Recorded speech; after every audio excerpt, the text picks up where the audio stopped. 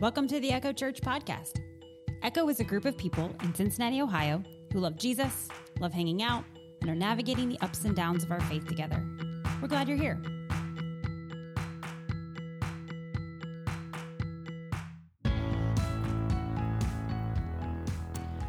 Last year at this time, I read an article that caught my attention, clickbait probably, but the title was striking. Go ahead, pray for Putin's demise. So of course I clicked, curious. I also recognized the author, Tish Harrison Warren.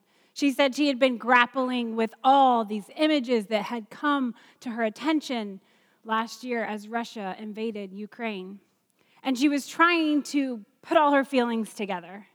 And I feel like what she wrote is so applicable in many more situations than we probably even want to recognize. But when power is used to oppress, harm the innocent, we have a lot of feelings. So let me read a few of her thoughts. I couldn't pick just one quote, so I'm going to read you a few paragraphs here. What do I do with this anger and heartbreak? I find myself turning again and again to the imprecatory Psalms. An imprecation is a curse. The imprecatory Psalms are those that call down destruction, calamity, and God's judgment on enemies. Honestly, I don't know what to do with them. I'm often uncomfortable with the violence and self-assured righteousness found in these kinds of Psalms. But they were made for moments like these.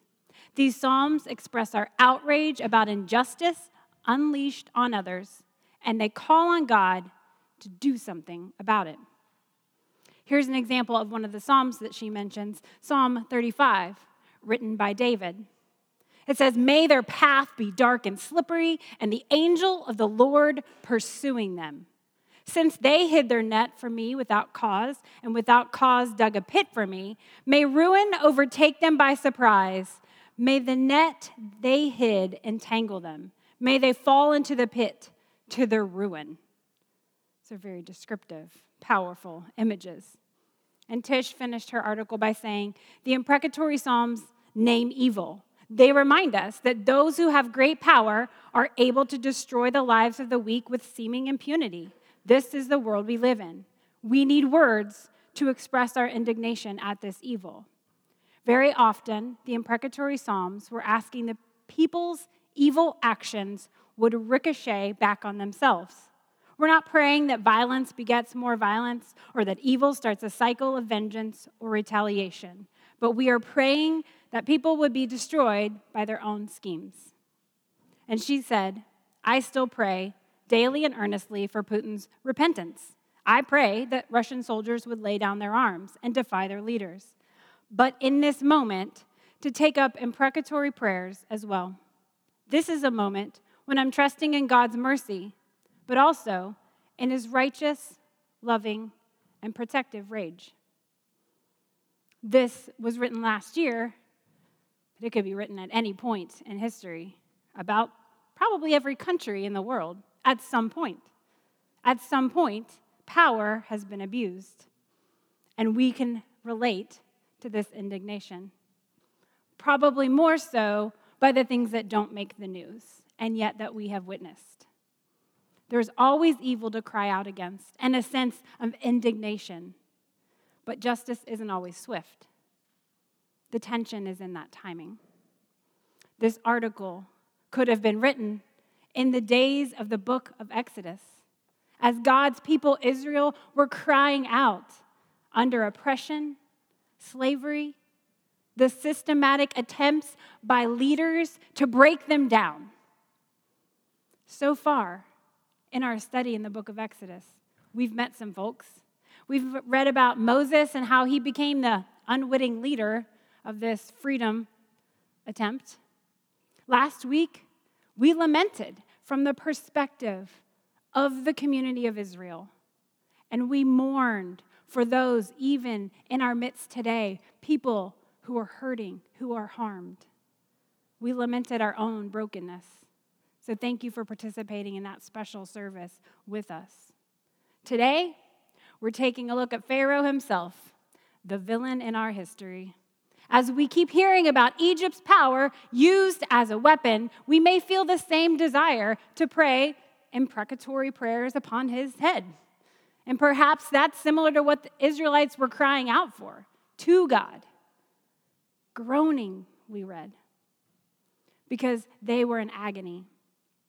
But now we're at the part of the narrative where God says he's ready to turn Pharaoh's evil actions back onto himself, just like that psalm we read.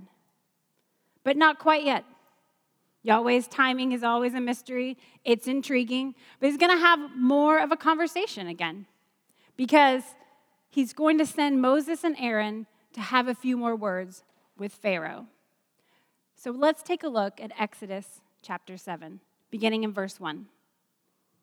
Then the Lord said to Moses, "See, I have made you like God to Pharaoh, and your brother Aaron will be your prophet. You are to say everything I command you, and your brother Aaron is to tell Pharaoh to let the Israelites go out of his country. But I will harden Pharaoh's heart, and though I multiply my signs and wonders in Egypt, he will not listen to you. Then I will lay my hand on Egypt, and with mighty acts of judgment, I will bring out my divisions, my people, the Israelites. And the Egyptians will know that I am Yahweh when I stretch out my hand against Egypt and bring the Israelites out of it." Moses and Aaron did just as Yahweh commanded them. Moses was 80 years old, and Aaron was 83 when they spoke to Pharaoh. We mentioned Moses' age a few weeks ago. That's where we get it. We talked about it a little earlier. Let's talk about Pharaoh. We've said it's not a name, but a title of the king of Egypt. And they were considered gods, not just leaders. And while historians like to puzzle out who might be the different pharaohs mentioned here in the book of Exodus, there's something poignant about not knowing their names. If you recall, it's not the same Pharaoh that asked Shiphrah and Puah to kill the babies upon birth. Not that Pharaoh that then told all the Egyptians to throw the children into the Nile River. This is a new king. Yet the actions of hatred is carried on. This king's leadership, he had ample opportunity to change the course. And yet we read about him degrading the Israelites, calling them lazy because they wanted to worship for 3 days out of so many years of labor. They just wanted to worship Yahweh. He made their work more harsh as a result. He subjugated rather than helped the people he was overseeing thrive. This is the leadership of Pharaoh. We don't even care about his name. Not worthy of mentioning this power that's corrupt, that's filled with ego and abuse. New Pharaoh, same as the old Pharaoh. These pharaohs represent the height of human rebellion and corruption externally, internally. So we just get the title. And to say that if this is the power and the way people use power, we can fill in that blank of who they actually were. We learn Yahweh's name. We don't know Pharaoh's. There are two views that we can see about our Lord God, Yahweh, in these verses. On one hand, as we talked a couple weeks ago, God is about partnering with people. And so he goes to Moses and Aaron again. And God brings about amazing signs and wonders. And he's like, I'm doing this through humans. Because we'll find throughout history and even today, you could probably think about prayers that you've prayed. And where do the answers tend to come from? God often uses other people in our lives. He works through people. He partners with us. He said, I've made you, and you are going to help create freedom and grace and glory and honor. And we're going to do it together. So God says, yes, I'm freeing my people, but Moses and Aaron, we're a team. And so this is reiterated here. On the other hand, that feels very loving, right? On the other hand, we've got Yahweh saying, Pharaoh's heart is hardened. We've got this phrase. We're going to hear it several times. At times, it's going to be passive. Pharaoh's heart was hardened. At other times, it's going to say, Pharaoh hardened his own heart.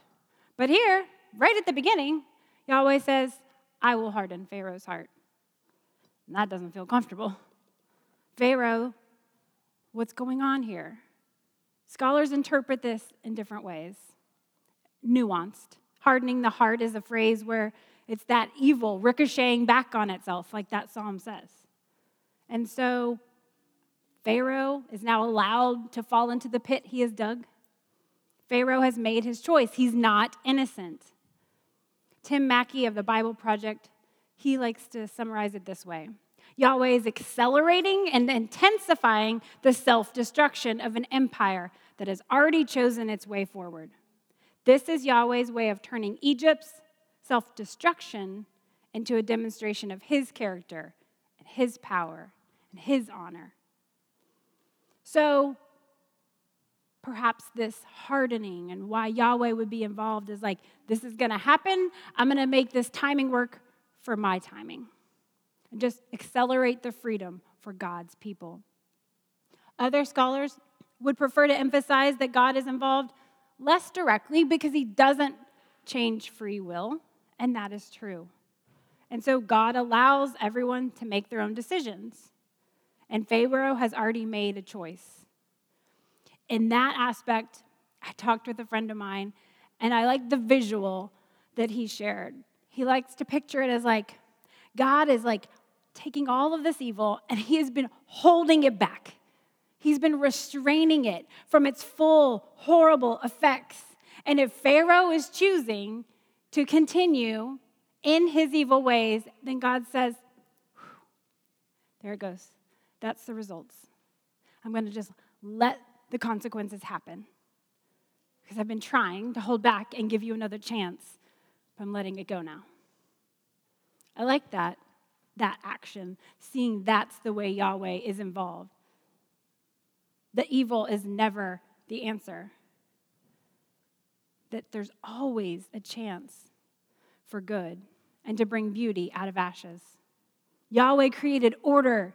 He entrusted humans to care for creation.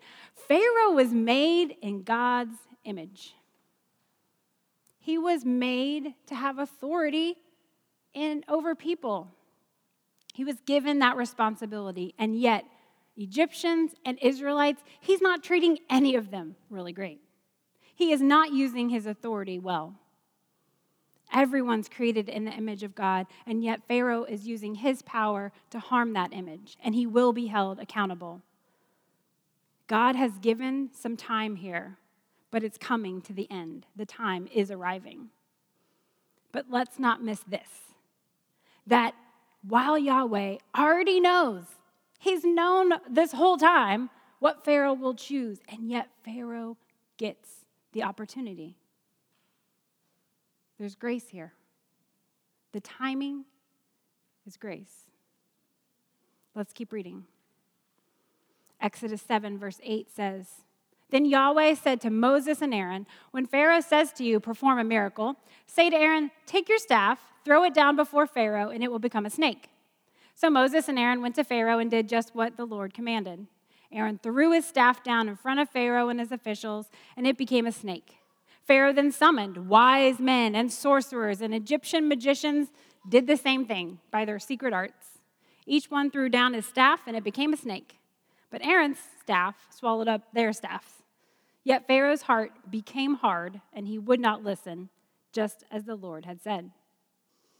Let's talk about staffs and snakes, guys. Okay, this is the kind of staff I wanted to borrow a few weeks ago, but I had a measly tiny stick from my backyard instead. But this looks powerful, right? Okay, it's a cane, it's fine. It's a staff.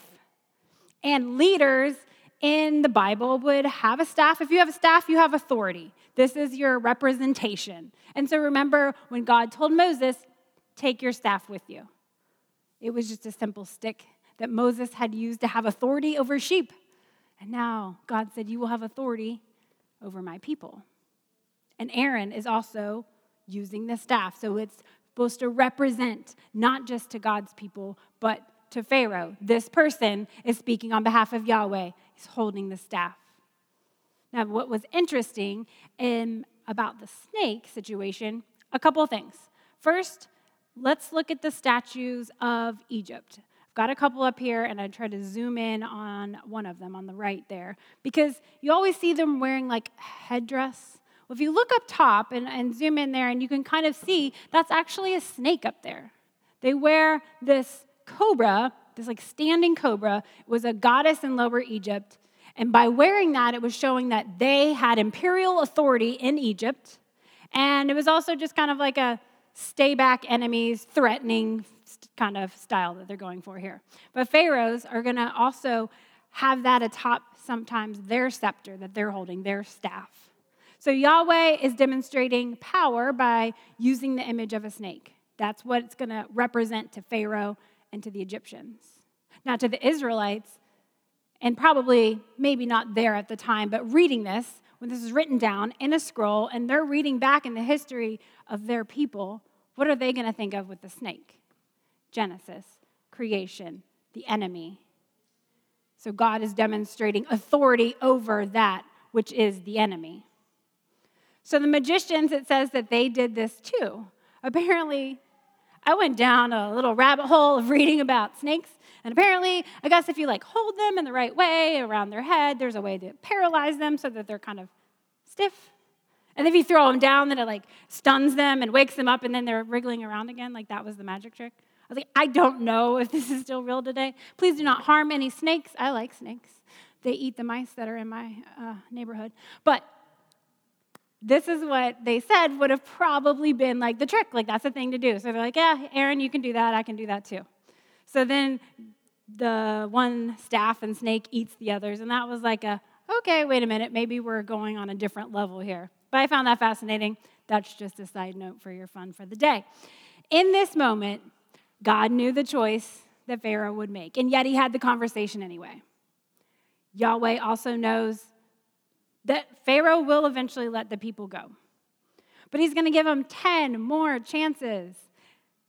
And we know those as the 10 plagues. Yes, we can call them 10 chances. 10 chances to change your mind, Pharaoh. And God is going to present signs and wonders, as he calls it. So we're going to get into those starting next week. But I wanted to do a little overview today just because it's helpful to say, where are we going? If God is giving 10 more chances, it's going to come in a pretty quick succession. It's not, we're at the end. We're almost at this justice taking place. And yet, there's 10 more chances. Let's look at them. We've got 10 plagues. Plagues we tend to think of as diseases maybe in our original definition. It actually still also could mean a thing that irritates. And I would say if you look at some of these up here, frogs and gnats and blood and boils, those are irritating, very irritating. God does call them signs and wonders, which sounds a little prettier than the picture actually is. The first 9 plagues we're going to look at in groups of 3 because that is how they are written. And so another fascinating deep dive that I went on this week is that there is a way that creation was presented in 6 days, but in groups of 3. And these are kind of acts of decreation. God is taking apart some things that he once created. And he's doing it in groups of 3s. And so here you've got the timing happens in the first of each of the 3 in the morning. And Pharaoh's spoken of being by the waters, by the Nile. And the next 2, and the second one's in each one, it says just go to Pharaoh. So they kind of visualize Pharaoh's probably in his palace, in his home. And then the last one, it doesn't say anything. And finally, you all will know, because we read the word you, but sometimes we said the original language meant you personally or y'all. And that's my Kentucky roots coming in, y'all. So y'all will know that I am Yahweh. So God says this at the beginning of each of these 3 little rounds. So as we go through them the next 3 weeks, we're going to say, what did these signs and wonders mean to Israel? What symbols and things did they take heart in? Did they take courage? Did they knew freedom was coming? And what things did the Egyptians see as, whoa, that's threatening to the gods we worship, to our culture? As Yahweh says, I'm revealing myself, not just to Israel, but to the Egyptians too. Everyone's created in God's image. God wants everyone the chance to know him. Each week we've talked about something about God's character that is revealed in Exodus. Because we tend to think, stereotype Old Testament angry God, stereotype New Testament happy Jesus, right? Same God. I have to have that my own reminder, same God, eternally, same characteristics. And what do we find here in this story today? I see both justice and grace. You've heard me use those words throughout this time. And that's a tension because those seem like opposing forces, right? And Yahweh is both. And he presents both. In this story, Pharaoh's heart was hardened. Yes, God said, I'm about ready to do some stuff. But also, Yahweh has not ended the conversation. He's giving 10 more chances to do the right thing. Even though he knows the end result, Yahweh always allows his people to make the right choice. Yahweh's timing and conversation is grace amid the justice. Now, Jesus also relates. Jesus was God on earth. So every time that we read in Exodus, we're going to see what Jesus lived out and to show us, same God. For Jesus' connection this week, what was really on my heart was Judas. Because I think that this idea of Jesus discipling people, he discipled all kinds of people, and he knew whether they were going to stick with him or not, but especially Judas. I mean, he knew. He knew the end result that Judas would choose. And yet he spent 3 years with him, hours of connection, of friendship. He entrusted Judas to go out and minister in his name, to do miracles. I can imagine them hanging around the campfire, eating fish together, making jokes, just talking about life. They were friends. They were close. And Jesus didn't stop that from happening, even though his heart would break in the end. That's grace. In Exodus and through Jesus, we see that God keeps giving us chances, humans. But he will also hold everyone accountable. God said, I'm going to free my people, and he does. And so we have to recognize that even in our world today, there's a tension. There's justice, and there's grace. And a lot of us probably long for justice for others, grace for ourselves, right? That's how it feels. But the tension that Tish expressed in her article at the beginning, feeling hesitant about praying those imprecatory prayers, yet finding that, that gave her words to her indignation. We're allowed to say that. We're allowed to feel the grace and the justice that we want in this world. And honestly, I don't know if I've ever prayed those psalms out loud for a person.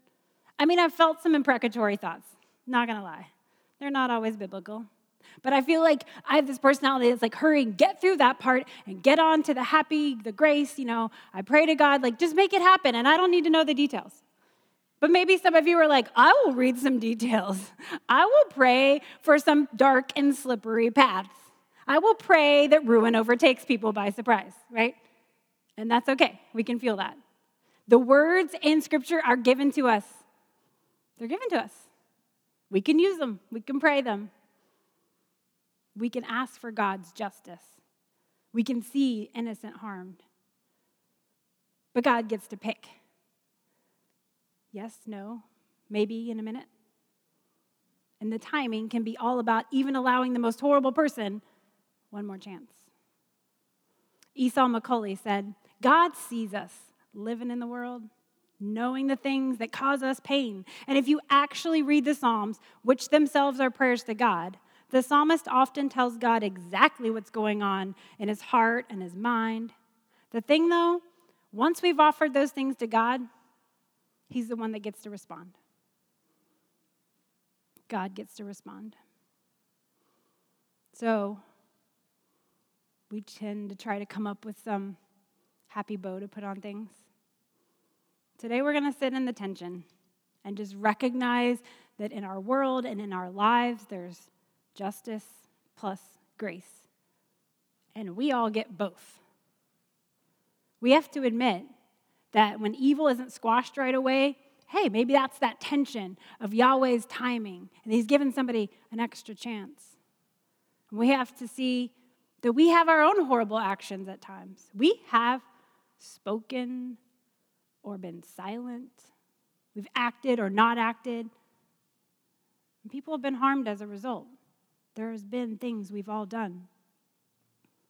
And so we have to sit in that tension that there's some justice that God needs to bring to us, to hold us accountable. And that's why Jesus died on the cross, to take the ultimate justice for our sins.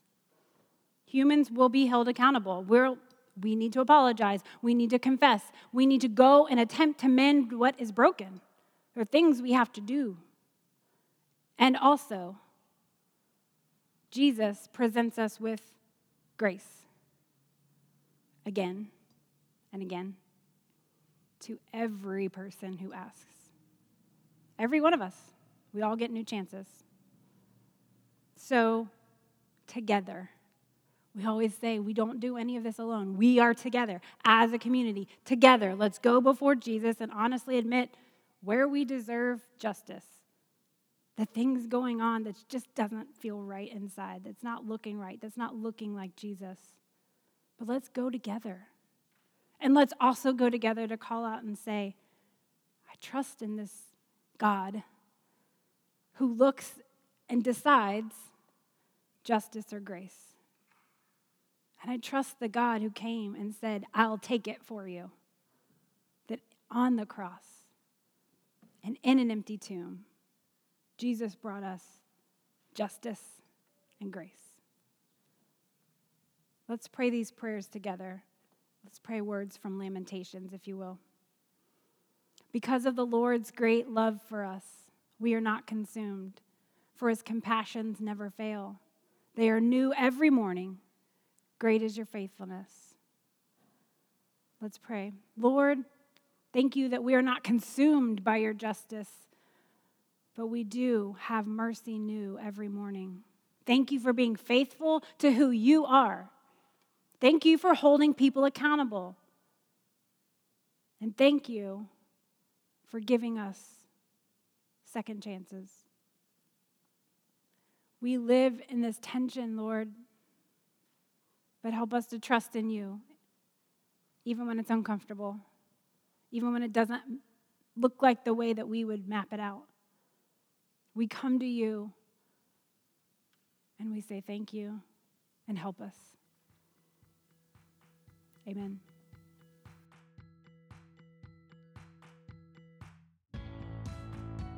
Thank you for the gift of your attention today. If you ever want to join Echo Church in person, we meet on Sundays at 10:30 a.m. You'll find us at 1301 East McMillan Street. That's in the Walnut Hills neighborhood of Cincinnati, Ohio, just up the street from our city's beautiful Eden Park. Find out more about us on our website, echochurch.org. Have a great week.